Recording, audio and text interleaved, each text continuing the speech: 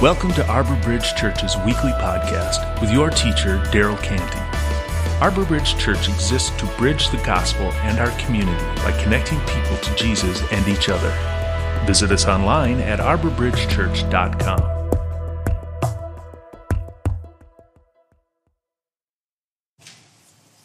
Good morning, everybody. Thank you all for coming. I was going to pray, but I think Michael covered all the points, and I appreciate that, so we'll just go ahead and get started. I'm wrapping up my sermon series that I've been going through the last few weeks, and I'll do a little recap and then get into the message just for any of you who may have missed a portion. So far I've brought us through Jesus' life as a representation for what it means to be the church or what the church is. And what I've kind of trying to do under the covers, if you will, under the surface, is create a coherent worldview for the church. So a worldview is summarized differently depending on who you ask, but it's essentially how any given theory or ideology answers the questions of origin, meaning, morality, and destiny. If we put those in question form, they look like this. How do we get here? What is our purpose? Who are we? What do we do? Where are we going? How do we get there? And here's how I've answered those thus far. The first one, origin. How do we get here? Simple answer is the resurrection of Christ. The origin of the church is the resurrection. Without this, our faith is dead. In light of it, it ushers in new creation. Christ is a new Adam, and he becomes a prototype for all we're supposed to be. The second one is what is our purpose? I answered this as we're supposed to be light in the darkness. We're supposed to reflect God's glory to all people. I use the Christmas story or the incarnation as the foretelling that Christ is the light of the world, and that his second birth, he overcomes the darkness, if you will, death. He's the meaning in the chaos of the world. Who are we? What do we do? This is the identity of the church. And I answered this as be the love of Christ. We are the disciples of Christ, who is the truth, the Son of God. And we're called to love others as he loved us, and to be known to the world as those who would give up our lives as he gave up his for us. And the last two questions, where are we going and how do we get there? Our destiny. I'll try and answer those today. And I guess before I go further, I should probably give a spoiler alert, since I'm going to tell you guys how it all ends, the Bible, life, the church. Maybe not totally, but high level.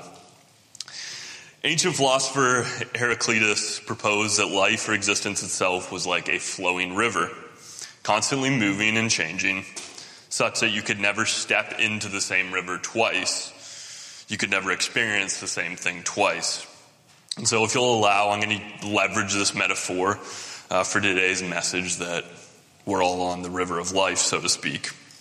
Now, it's this idea that we're all on a journey, not standing in, but floating down the river of life. Can't stop it. We can only carry on with it. We're not quite sure where it's going or when or exactly when it will get there.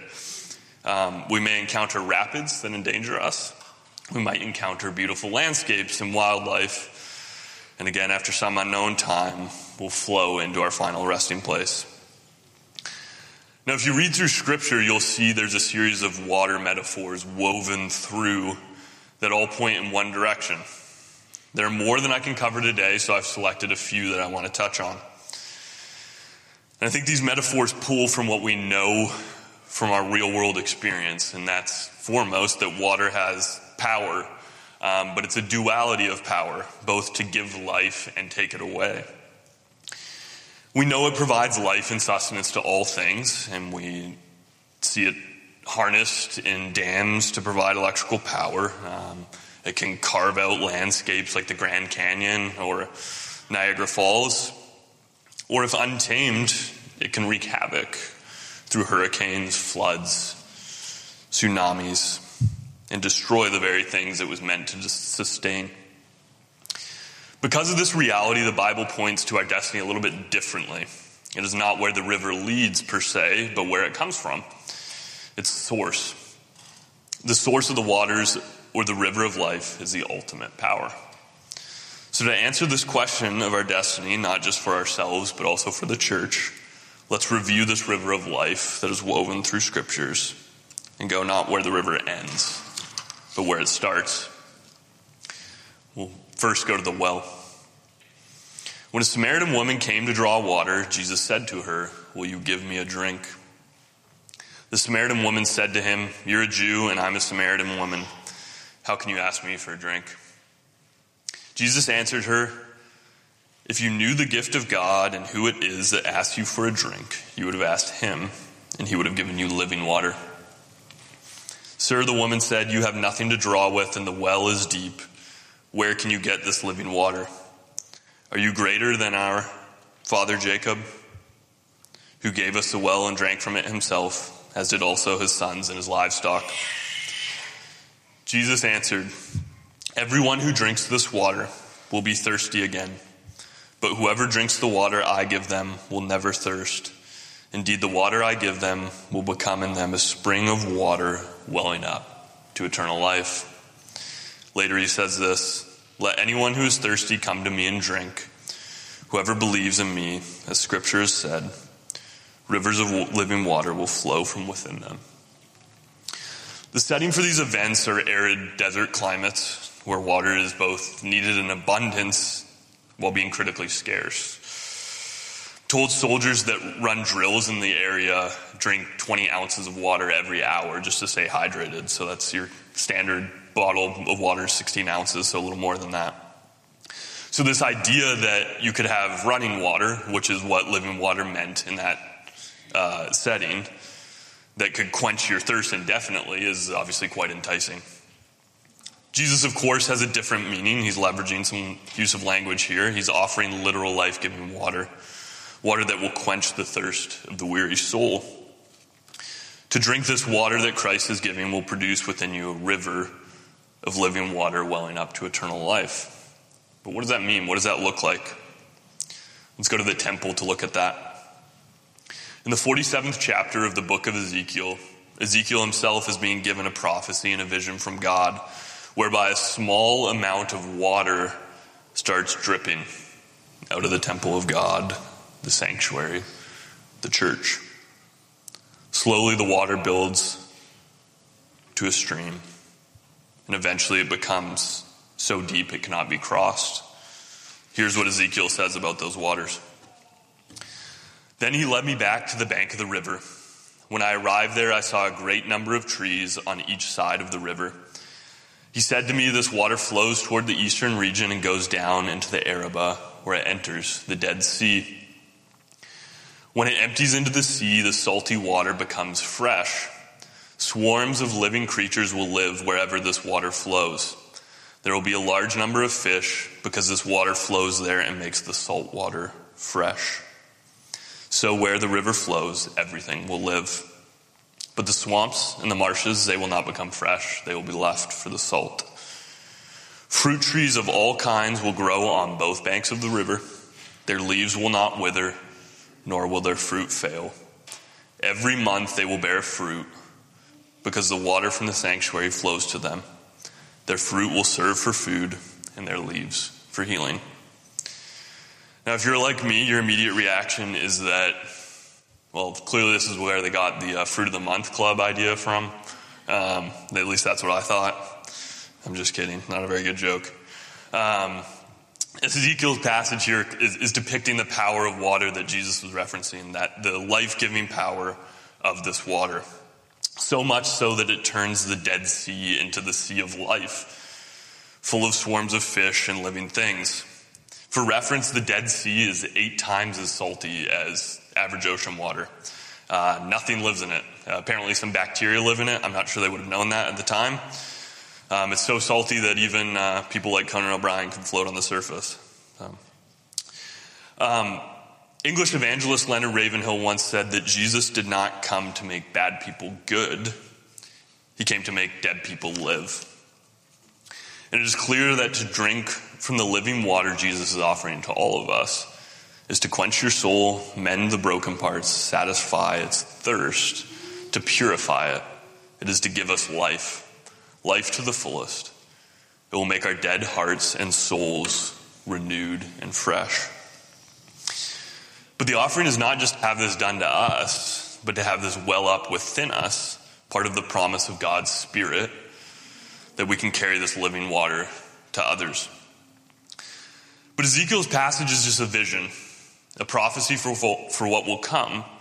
Surely it points to Christ, the well, but it also points to the final source, the throne. If we keep floating upstream, we come to the final destination, the final source. It's the garden, not Eden, but the new garden city, paradise, or what we often call heaven. And at this final source, that river of life will flow not out of the well or the temple, but the very throne of God. Here's the vision John gives of this final source of the river of life. I did not see a temple in the city, because the Lord God Almighty and the Lamb are its temple. The city doesn't need sun or moon to shine, for the glory of God gives it light, and the Lamb is its lamp. On no day will its gates ever be shut, for there will be no night there. Nothing impure will ever enter it, nor will anyone who does what is shameful or deceitful, but only those whose names are written on the Lamb's book of life. Then the angel showed me the river of the water of life, as clear as crystal, flowing from the throne of God and of the Lamb down the middle of the great street of the city. And on each side of the river stood the tree of life, bearing 12 crops of fruit, yielding its fruit every month. And the leaves of the tree are for the healing of the nations. No longer will there be any curse. The throne of God and of the Lamb will be in the city, and his servants will serve him. They will see his face, and his name will be on their foreheads. There will be no more night. They will not need light or a lamp or the light of the sun, for the Lord God will give them light, and they will reign forever and ever. In the 8th grade, we were tasked with writing a letter to our future self. Did anybody ever do that in school? Write a letter? I've got one. Thanks, Lauren, for supporting me. I didn't find this task very useful. I didn't have much life experience at age 13. And writing to my 18-year-old self, I'm not sure I would have listened anyways. But I was thinking that if I could have had the opportunity to write a letter from my future self to my historical self, that would be pretty valuable, wouldn't it? It would be incredibly powerful to have knowledge of the future. And in a sense, this is what the Bible is offering us with these passages, the power of the knowledge of the future. John's Revelations is perhaps literally a letter from the future with the wisdom and knowledge of where and how this all ends. It is perhaps even more explicit for the church than it is for us individually. And just a reminder here, the church is the bride of Christ. This is what John's letter says. I saw a new heaven and a new earth, for the first heaven and the first earth had passed away, and there was no longer any sea. I saw the holy city, the new Jerusalem, coming down out of heaven from God, prepared as a bride, beautifully dressed for her husband. And I heard a loud voice from the throne saying, "Look, God's dwelling place is now among the people, and he will dwell with them. They will be his people, and God himself will be with them and be their God. He will wipe every tear from their eyes. There will be no more death, or mourning, or crying, or pain. For the old order of things has passed away." He who is seated on the throne said, "I am making everything new." And he said, "Write this down, for these words are trustworthy and true." In the end, the river emanating from the throne of God runs through the streets of gold in this new Jerusalem, this new city, the city which is the bride which is the Lamb's followers, the church. And it is through and out of the church that the healing, restorative stewardship will flow.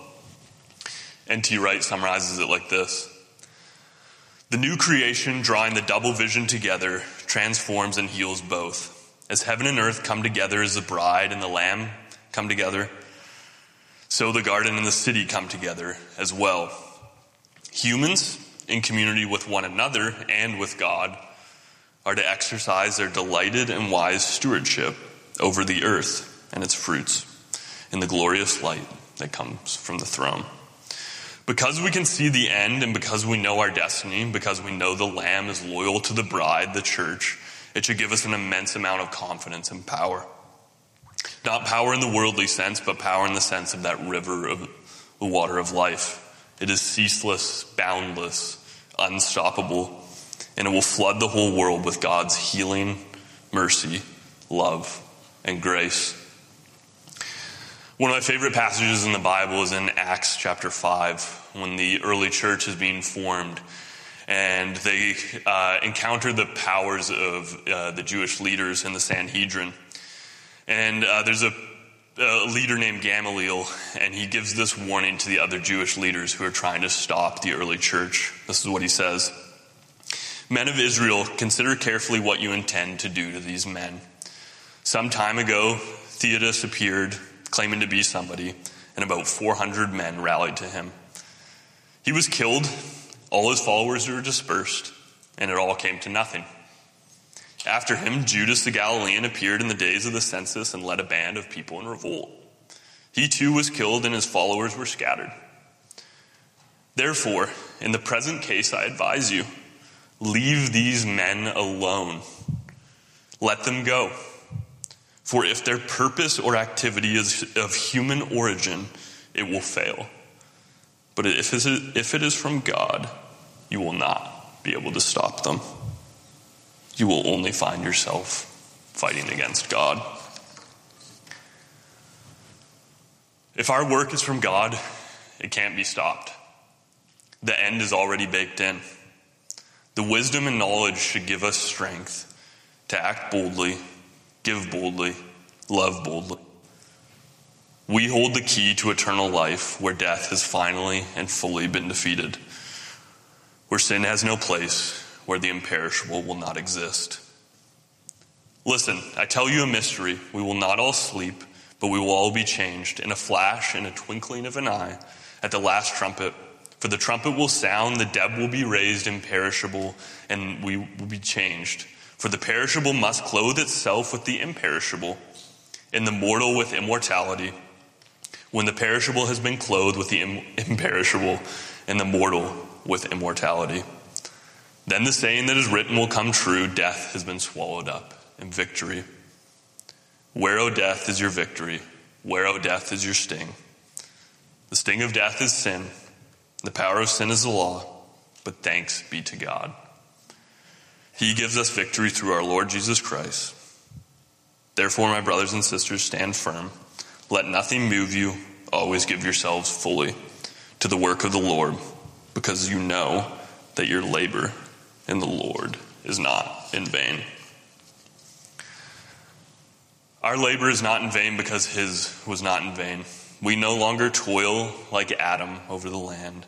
We bring about the new creation to earth in eager anticipation.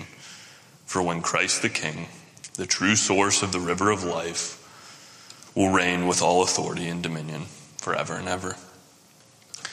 Let me close with the story of how Christ became king. If any of you have floated down a river, you perhaps understand the parallel to life very vividly. If you've been whitewater rafting, you may even understand it more so. I had the privilege to whitewater raft down a river back home called Thompson River. This was on the west coast of Canada where I grew up. Now, the Thompson River is filled by glacial runoff. It's actually a tributary of the Fraser River, which is the largest river in British Columbia. It flows out of the Rockies on the east side of British Columbia out into the Pacific Ocean.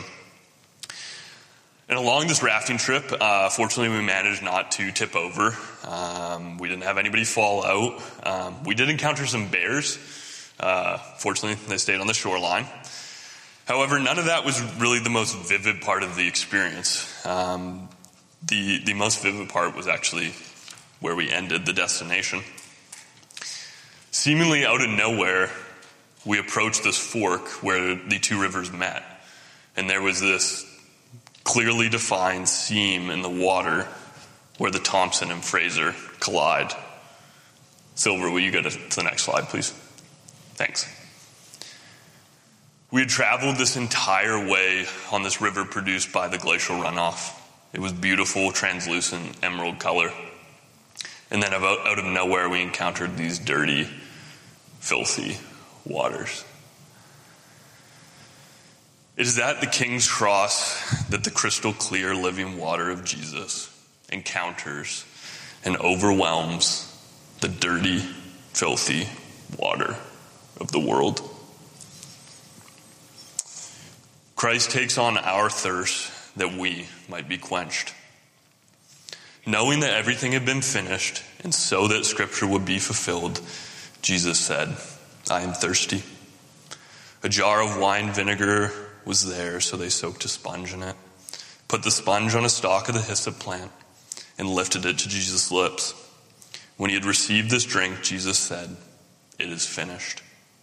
With that, he bowed his head and gave up his spirit. When they came to Jesus and found that he was already dead, they did not break his legs.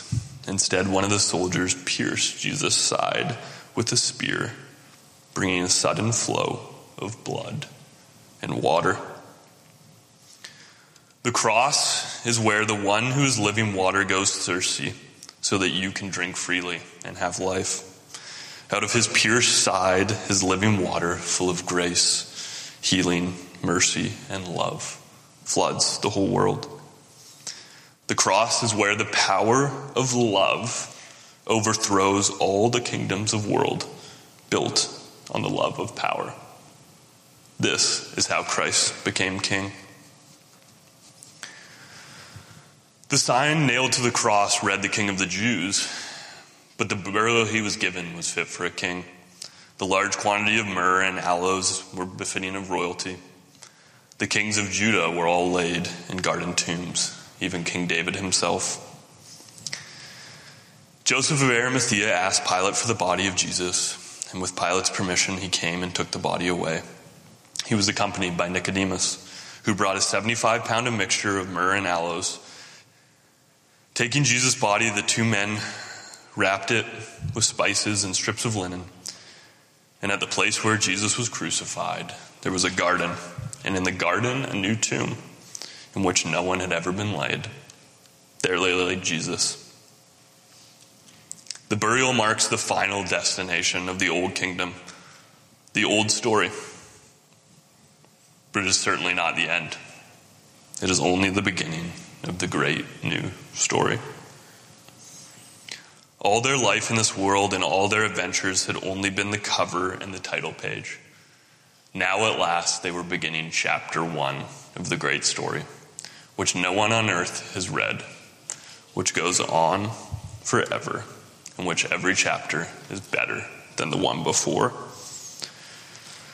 Christ will come again in all his glory and splendor and put all things right, and to finally rule from the throne in the new garden city, the kingdom of God, the final destination of the church, the source of the river of life, and he will reign forever and ever. It is done. I am the Alpha and the Omega, the beginning and the end.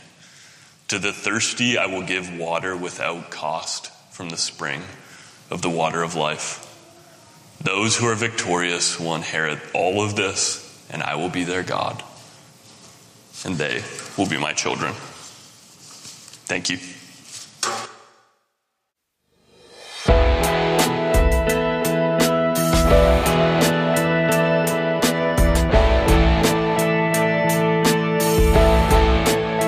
Thank you for listening. If you would like more information on our church, visit us online at arborbridgechurch.com.